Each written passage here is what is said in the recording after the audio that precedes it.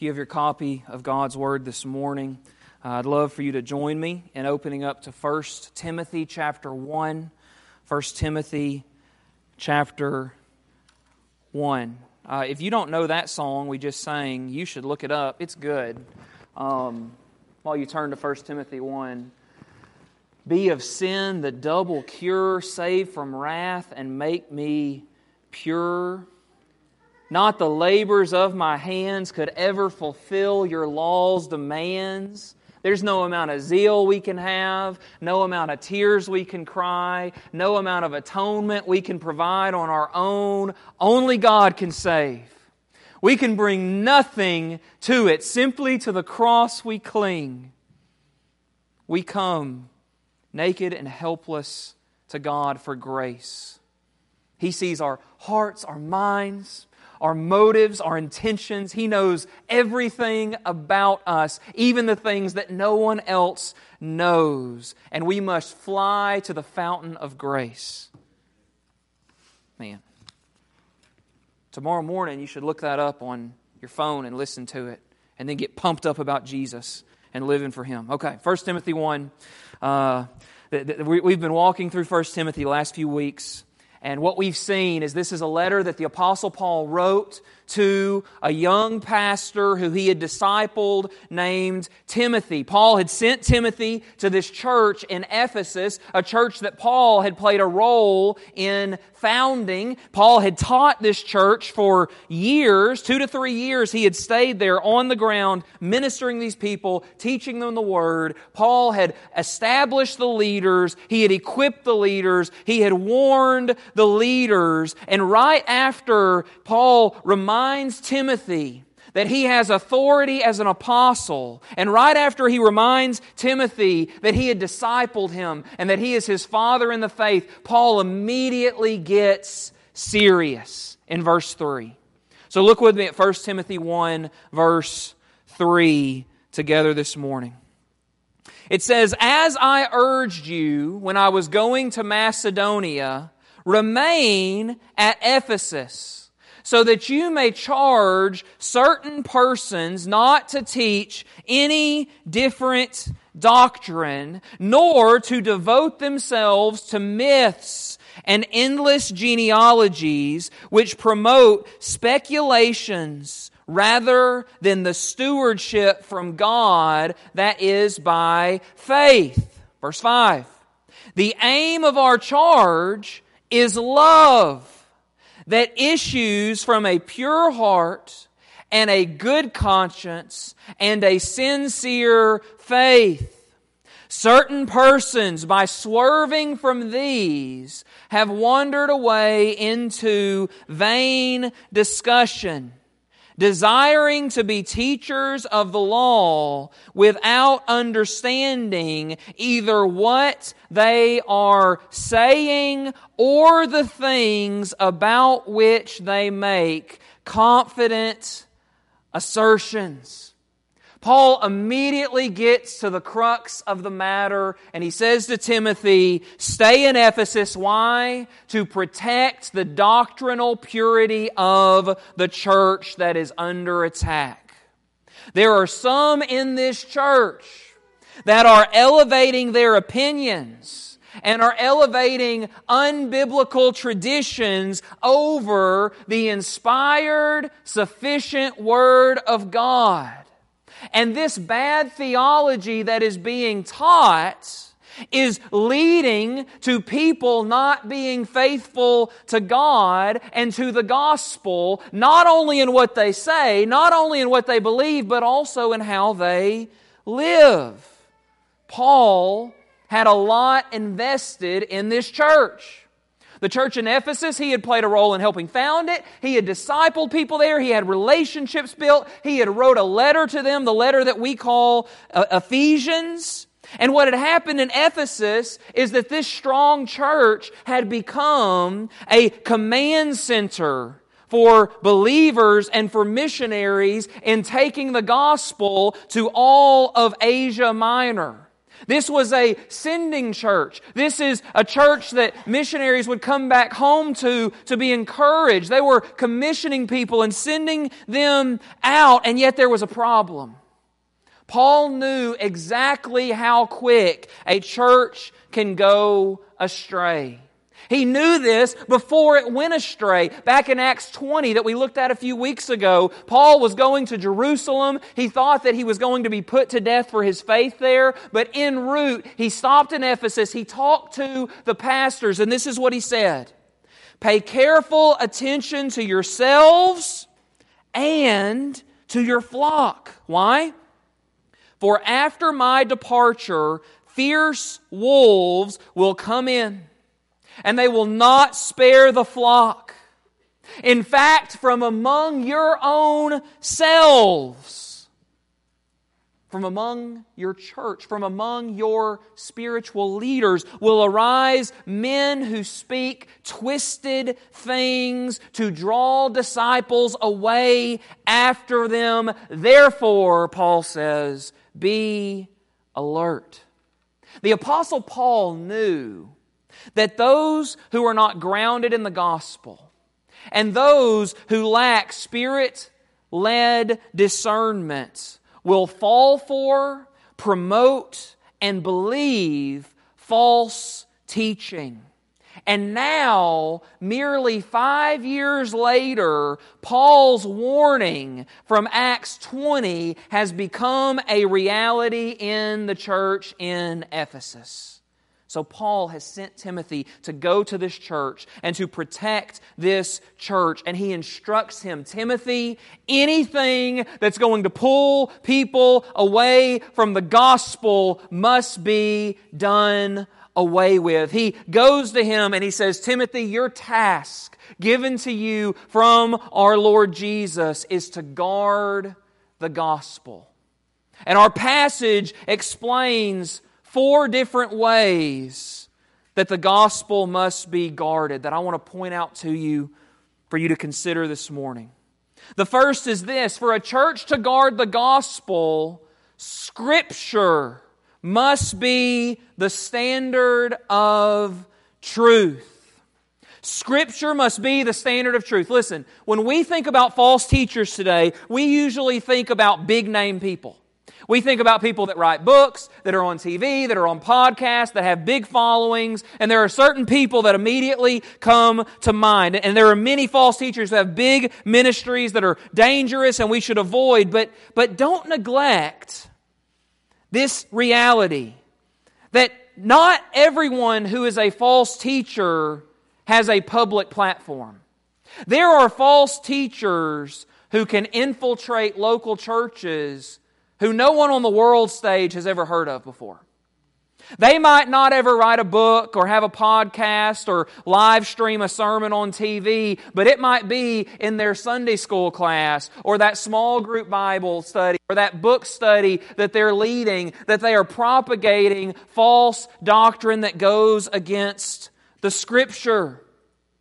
Unknown men and women in local churches who lack discernment, who elevate their opinions and worldly wisdom over the truth and have veered from doctrinal faithfulness are just as common. In fact, they're more common and they're just as dangerous. In Ephesus, these teachers, the text tells us, have devoted themselves to myths and endless genealogies, which likely means that they are teaching and propagating Jewish myths and traditions that go above and beyond the text of Scripture. And they're doing this in the name of going deeper. Now, these false teachers that are doing this in Ephesus, I think, are unlike the Judaizers in the church in Galatia who were teaching that salvation could be attained by good works. I don't think that's at the root of what's going on in Ephesus. Instead, these teachers are speculators. They are teachers who want to add to the Bible in the name of going deeper.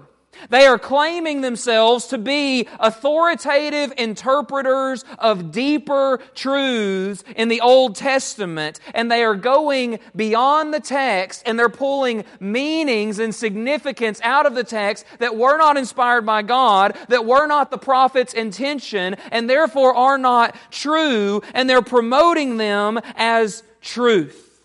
They are allowing their agenda and their doctrine that conflicts with God's Word to guide their teaching ministry and their theology, and then they're promoting these teachings as a special knowledge God has given to them as the true and correct interpretation of the Bible. Does that kind of stuff still happen today? The answer is yes. Today, many will claim that they have new, special revelations from God. They have religious or spiritual experience that actually go directly against what the Scriptures teach us, and yet those new revelations, those experiences are promoted as being equal with the truth of God's Word. Many today will get off in the weeds of speculation about things that the Bible do not speak into, and yet are uninterested in obeying and living out what God's Word actually says. Many will ungraciously argue tooth and nail over their interpretation on some fuzzy, complicated subject that the Bible doesn't give a black and white answer for, and yet as they will argue tooth and nail and not show grace to those who disagree, they are not sacrificing for their family and for their church, and are showing no evidence of the gospel humbling them and renewing and transforming them. Many will spend their days in this life trying to read the times and predict the end when there are gospel needs all around them that are being ignored and neglected. Like Pharisees who miss the heart of the law for the letter of the law, many today will major on minors and will add to God's law while neglecting the daily practices of loving God and neighbor. And many will do so in the name of being deep and intelligent and an intellectual. But friends, if our love of God and our personal holiness and our transformed life cannot keep up with our theological curiosity and speculations, then we need to rein them in. If our opinions about the truth are not built and founded on God's Word, they must be rejected. We must keep the main thing the main thing. And we must make sure that the theology we proclaim is also a theology that is transforming and changing and renewing us after Christ-likeness. One of the first ways that we must guard the gospel in the church is to make Scripture the standard of truth. But secondly, our text shows us that for a church to guard the gospel, sound doctrine must be prioritized. Sound doctrine must be prioritized. If you read through 1 Timothy, all 6 chapters, in one sitting, and you look closely, you'll see that Paul shows a concern for sound doctrine and teaching 8 times in a mere 6 chapters. It's not always the word doctrine. Sometimes it's teaching. But the emphasis is showing that Paul cares about what the church believes. Timothy is told his task, his charge, is charge people not to teach any different doctrine, which implies that there is a right and true and biblical and God-inspired and Holy Spirit-led doctrine. Now, what is doctrine? Doctrine is the truth that God has given to us about who He is, about His purposes and His character. The truth that God has given to us so that we rightly understand who we are, so that we can understand our sins, salvation through Jesus, who Jesus is, what Jesus has done, how we ought to live. In short, another word for it is our theology. Doctrine is a summation of what Scripture says about those important realities. You might be hearing this word doctrine and theology and saying, well, I'm not really interested in theology and I don't really have doctrine. Oh, no, you do. We all do. We all believe something about God and ourselves and salvation and this life and what matters. The problem is that far too many don't have the right doctrine. Far too many say, I'm not a theologian, but every one of us are a theologian. You're just a good one or a bad one. Doctrine is a summation of what Scripture says about the important realities that God has revealed to us in His Word. And what that means is sound doctrine is absolutely necessary and it is vitally important. And on the flip side, bad doctrine, false beliefs about God, mankind, salvation, how we ought to live, what we're called to are egregiously evil and dangerous because it puts us at odds with the very God who made us for His own glory. And yet this is what happens when you start talking about doctrine and theology and stuff like that. Some people immediately get bored when they hear those words. Big books, words, thinking, effort. Don't like those things, right?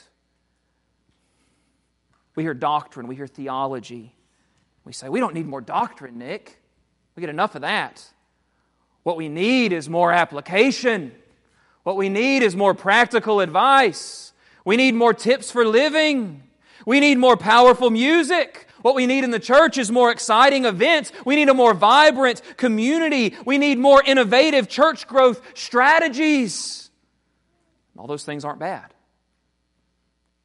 But many will get excited about all of those things and then will tune out and go to sleep and say, we don't need all that doctrine business. Doctrine is what divides.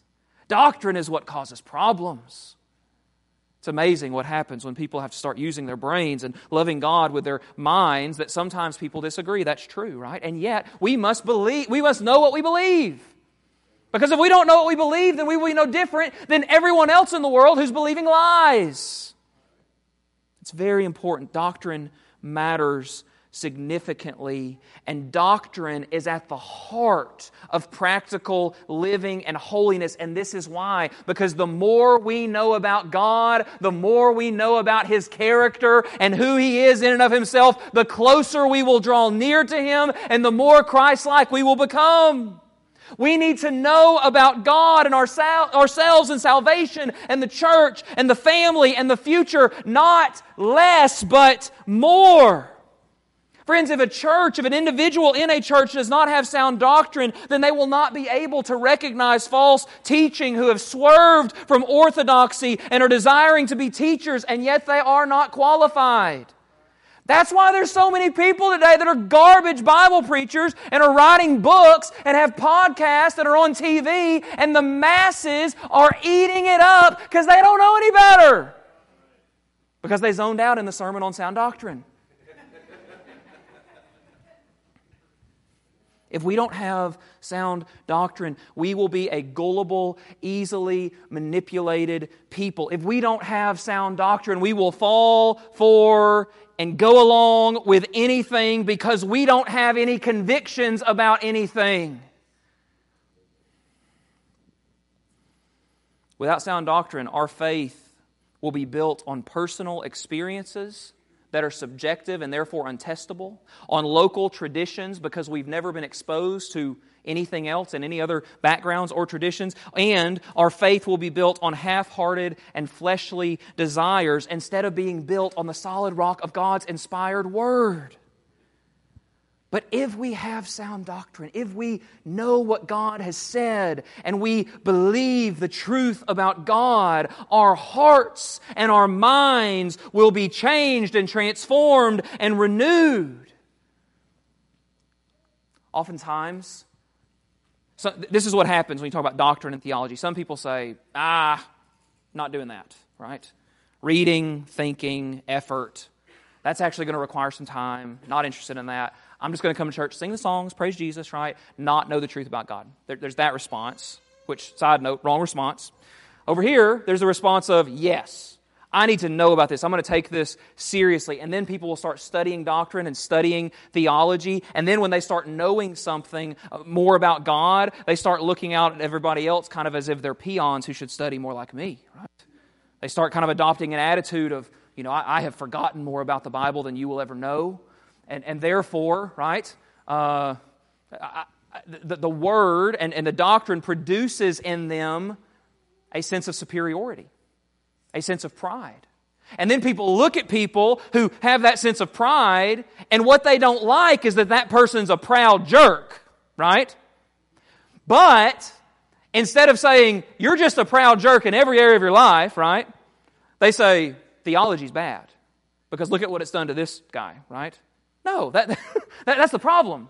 When we get good theology and good doctrine and we study, the more we recognize who God is, and if it's really taking root in our hearts and our lives, it will not produce pride and arrogance. It will not produce a sense of superiority. Instead, it should produce humility in us, because we know even better how big and great our God is and how small and insignificant we are. There is no room for pride in those who study God. Instead, there is only place to shut our mouths, recognize our weakness, and be blown away at the bigness and greatness of our God. Having sound doctrine should never lead us to boredom and apathy, because when we study God, we are studying the most magnificent thing that we could ever study. We were created to love and be satisfied and to know and to reflect God in our lives. So if you're super duper interested in temporary things, and yet you could care less about knowing God, knowing His Word, knowing more about the truth and building your life on it, then there is a problem. There's a problem, because if we know the Lord, it's going to stir up in us a desire and a hunger for God. Did y'all hear the language? I prayed Psalm 63 earlier. Okay? We should practice praying like the Bible does. And did you hear the way that David described his relationship with God? I am satisfied in God. I am clinging to God. I am longing for God. I am parched and thirsty for God. I am hungry for God. Our hunger and thirst should be for God, because that's what true conversion produces in us. And the way we know God is through sound doctrine and good theology that does not just make us intellectual and proud, but instead transforms us. If sound doctrine is rightly understood, if it is rightly esteemed, and it is rightly believed, it is going to lead to sacrificial Christ-like lives that are bringing glory to God. Sound doctrine has to be prioritized, and we know that it's not being prioritized by those who are teaching in these ways in Ephesus. Why? Because he says people who are teaching these things have swerved from what? They've swerved from a pure heart, from a good conscience, and from a sincere faith. Their bad theology is producing unholy, impure lives practically. So for a church to guard the gospel, Scripture must be the standard of truth, and sound doctrine must be prioritized. Third, for a church to guard the gospel, the purity of the church must be protected. The purity of the church must be protected. We read in verse 3 that Paul tells Timothy, stand against those teaching false doctrine. Then, one of the last verses we read, verse 6, says that those who are teaching false doctrine have swerved away from love and pure hearts and good consciences and a sincere faith. And then, we're going to get to this in a few weeks, verses 19 through 20. You can skip down and look at it. It says that those he's describing, in his words, have made shipwreck of their faith and cannot even be affirmed to be true believers anymore. We're going to unpack that in time when we get there. But Paul is showing in this letter and all over the New Testament that there is a concern for believers to make the right confession, right? Or the right profession of faith, to have good doctrine and good theology, And his concern is that they are going to be modeling, living out lives that are transformed by the gospel. And Paul's concern for those realities, the fact that he's saying some who are doing these things, we can't even affirm they're believers. Timothy, stand against them. Speak the truth. Be courageous. Be convictional. Don't let this happen. Guard the sheep. Protect the flock. The fact that he cares about that much means something significant to us, and that's this. The New Testament church is not to be a mixed community of believers and unbelievers like Old Testament Israel was. Now, what I didn't just say is, if you don't love Jesus, don't you dare come into our church. Don't you dare come sing our songs. Don't you dare come listen to our... That's not what we're talking about. We're talking about being a part of the church.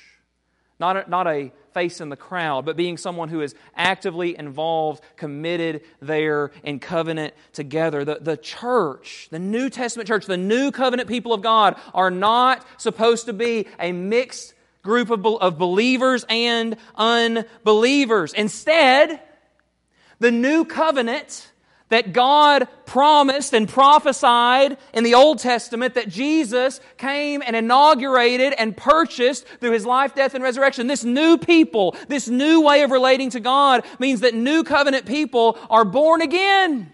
They're Christ followers. They're Spirit empowered. They're Bible believing. They're gospel proclaiming, missional, living, holy, sin fighting people. Not perfect people, but all those other things I just said. Still struggling people. Still giving into temptation and fighting against the flesh. Still needing accountability. Still needing people to watch their backs. Still not having all their answers, all their questions answered. Still having doubts. And yet, truly born again, truly following and exalting and treasuring Christ, empowered by the Spirit to say no to sin, treasuring the Bible and making it the authority of their life, proclaiming the gospel in obedience to mission, sin-killing, holy, life-living people.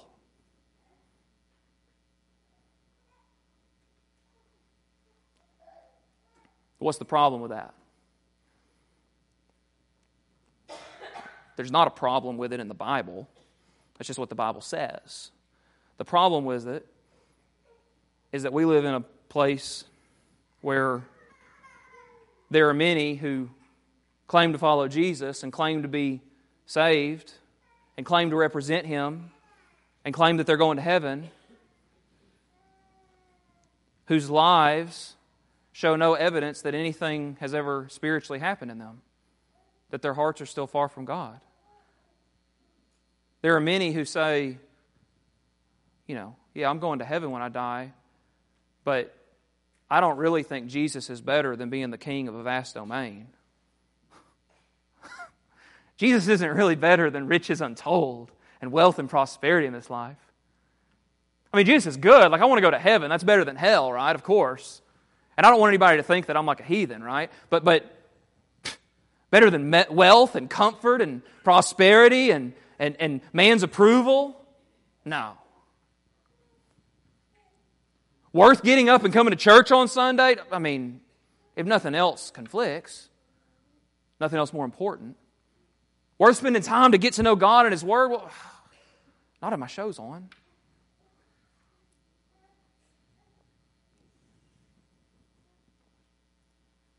I didn't just say TV was bad. I didn't just say if you've ever missed church, one-way ticket to hell. That's not what I just said. I'm talking about people whose lives are characteristically marked by putting the world in front of Christ.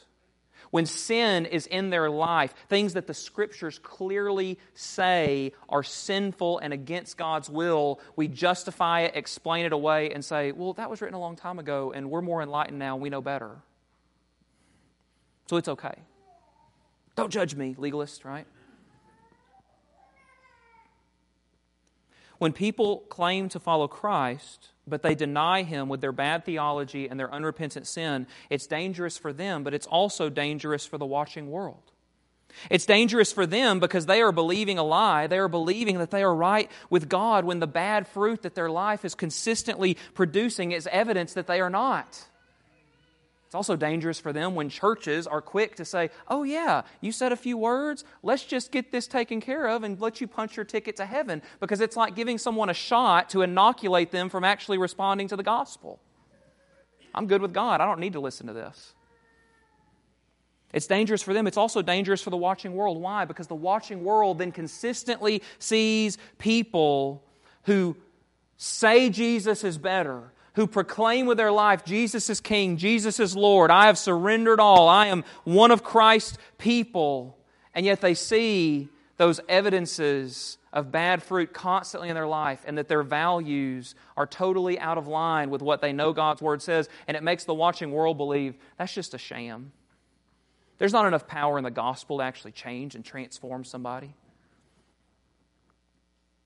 When that kind of stuff is happening consistently, which it is in our day, in our community, it makes it easy for that old saying that the church is just a bunch of old hypocrites to keep being said. I want to say they're right. The church is full of hypocrites, but they're repentant hypocrites. They're imperfect hypocrites. I'm going to give up this sin and cut off arms and hands and gouge out eyes to pursue holiness, imperfect hypocrites who are longing for that day when there will be no more temptation to sin. But it's not the kind of hypocrites who say, I know what the Bible says, I just don't care, I'm going to do what I want. It might be you here this morning. I know it gets real when you say that.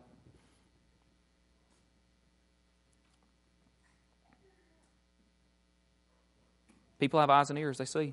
They know what you value. They know what you spend your time doing. When church member rolls are full of folks who don't practice what they preach and don't prioritize Christ, the world will say, there is no power in the gospel. This must not really be real. When people who are called to represent Jesus neglect church, choose sin over Christ, have no legitimate desire for the Lord, lack any convictions to stand for truth, and are influenced more by worldly values than by God's Word, what happens is that our Savior Jesus' name and reputation is dragged through the mud. And when that kind of stuff is happening, false teachers will easily infiltrate churches and no one will even recognize it. That's why Timothy was sent to Ephesus. And that's why it's still necessary for churches to protect their purity today. How? There's lots of ways. A few this week that came to mind is meaningful church membership. So that being a part of a church is an accountable covenant between believers who say, we're agreeing to believe the right gospel and to walk arm in arm together, running after Christ, watching each other's backs, kicking each other in the pants occasionally to get us on the right track, encouraging those who are down, bearing each other's burdens, weeping with those who weep, rejoicing with those who rejoice, using our spiritual gifts to build up and edify the body and to fulfill the one another commands of Christ, and living life together as a covenant community and an embassy of heaven. We have to have discernment when people make professions of faith. We need to make sure that the person who makes a profession of faith is not just being led by their emotions, but they actually understand what kind of a commitment it is to follow Christ. That they understand the good news of Jesus and it can explain it in their own way, that they've counted the cost, that they know what true repentance looks like in their life, and that they're willing to say, Jesus is Lord and I will follow and obey Him all the days of my life.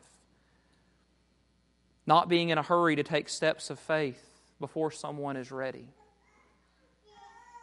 We must be serious about discipleship, helping believers grow up in the gospel, helping them get from where they are to further towards Christ-likeness through one-on-one discipleship, through getting plugged into the church, through accountable relationships, and so many other things.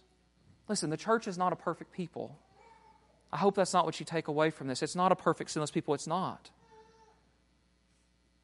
But the church is to be a repentant, Bible-treasuring, Christ-exalting, Spirit-empowered people.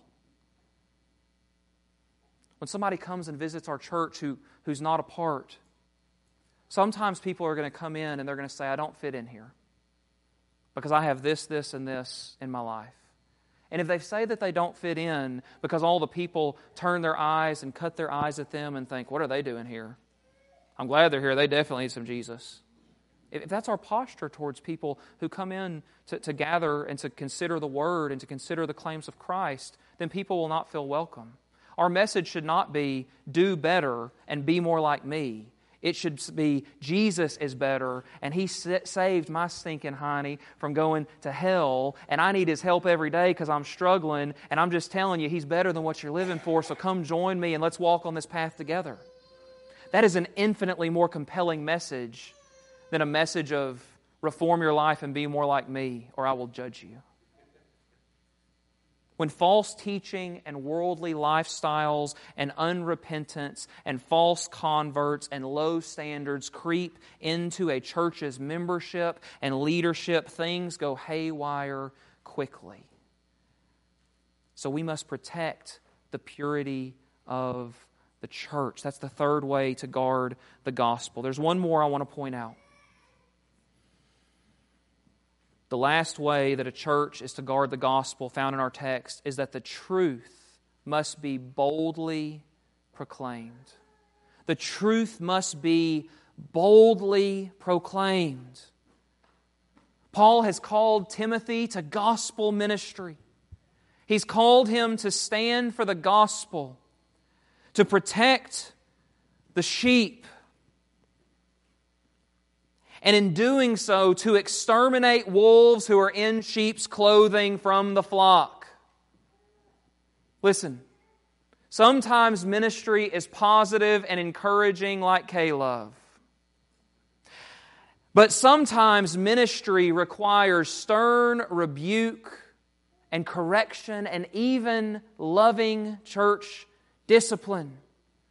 Paul doesn't say, Timothy, you just go in there and wreck shop and be a mean-spirited bully.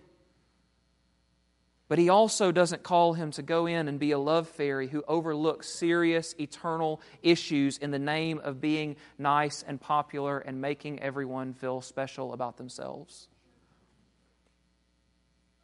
He doesn't say be a bully. He also says don't be a pushover. Because you know what happens to shepherds who are pushovers? Their sheep get devoured. He's calling him to protect the sheep and the reputation of Christ no matter the cost. Why? Because you don't pet and pamper wolves. You shoot them. If they don't, they'll destroy the flock. I want to be careful here. I didn't just say shoot somebody. So if you heard that, you heard wrong. It's a metaphor. How does a church stand against wolves? They boldly, convictionally, and unashamedly proclaim the truth no matter the consequences. Why? Because Jesus is worth it and His blood-bought people need protection. And that's a call that every one of us should take seriously, even if we're not a pastor or church leader. Because as members of Christ's body, we covenant together to protect each other's souls and watch out for one another. What's the purpose of all this? What's the purpose of being convictional and bold, church-protecting, sound doctrine-affirming members of a local church? The purpose is in verse 5. The aim of our charge is love that issues from a pure heart, a good conscience, and a sincere faith. Our holding to sound doctrine, our protecting the purity of the church is not an effort to make ourselves feel superior, but it is an effort to obey God and love others. And that kind of love comes from transformed hearts that have been made alive and made pure by the gospel. That kind of love comes from having a good conscience because our mind is being renewed after God's Word. That kind of love comes from having a sincere faith in the promises of God that you are building your life upon. And those who have transformed hearts and renewed minds and Spirit-led consciences and unwavering faith will love their God and will love their neighbor and will love their church and will love the truth enough to speak that truth even if it's unpopular. True biblical, Christ-exalting love is true and genuine, but it is also tough and gritty and resilient. And that's the kind of love that God gives to His people in the gospel. Because when we are born again, we are not only fully and finally forgiven before God, justification. It's not only that our penalty is paid, but we are also given new spiritual life. We are taken from spiritual death to spiritual life, made alive in the gospel, given the Holy Spirit so that we are now the tabernacle and temple of God. We are given new hearts with the law of God written inside and on it so that we love God and we are able to do what God has called us to do because Jesus has done it and His Spirit is empowering us. And that empowering work of sanctification, that empowering work of regeneration empowers us to pursue holiness. It empowers us to love God's Word, to delight in God's purposes, and to live at peace with God's people. It helps us to live lives that are slowly but surely becoming more holy, becoming more and more marked by holiness and less by hypocrisy. It enables us to live lives that are built on the foundation of God's Word, and it's all because of Jesus' finished work in our place and the Holy Spirit's empowering presence in our lives. That is what helps us to be good stewards and good managers of what God has given us and what He's called us to do. Paul wants Timothy to shepherd the flock, to be good stewards of the gospel. And in order for them to do that, they have to have pure hearts and clean consciences that are motivated by the Word and a sincere faith. And in order for that to happen, they have to build their life on God's Word and be empowered by the Spirit. And in order for those things to happen, they need spiritual protection from someone who is willing to help them guard the gospel that saves and sanctifies. That's what Paul and Timothy are at in Ephesus. And friends, that call to guard the gospel has not changed over the course of history. That is our call as believers. And we will only be able to obey those calls because of God's undeserved grace. Our God is the Savior and He is the Sanctifier. Our God is the faithful God who will hold us fast and empower us to be faithful. So as we close this morning, having considered God's Word and this call to guard the gospel, it is a right response to reflect on Him, to reflect on His character, His greatness, and to praise Him for who He is. And as we do that, as we pray and as we sing, my prayer and my urging to you is to do business with God. Whether your need this morning is salvation for the first time because you've heard this and you just recognize, I don't think I've ever been born again. And I want to know more about what that looks like. And I want to follow Christ. And I want to know Him and have assurance. And I want to live for Him and lay down my sin. If that's your need this morning, praise God. Come to Him. Trust in Him. We would love to walk alongside you.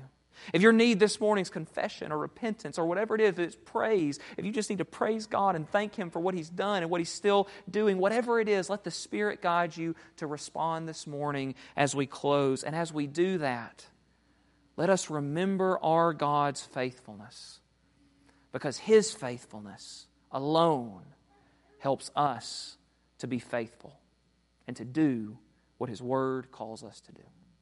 Let's pray. Father God, we thank You this morning for Your grace. We thank You this morning for Your mercy.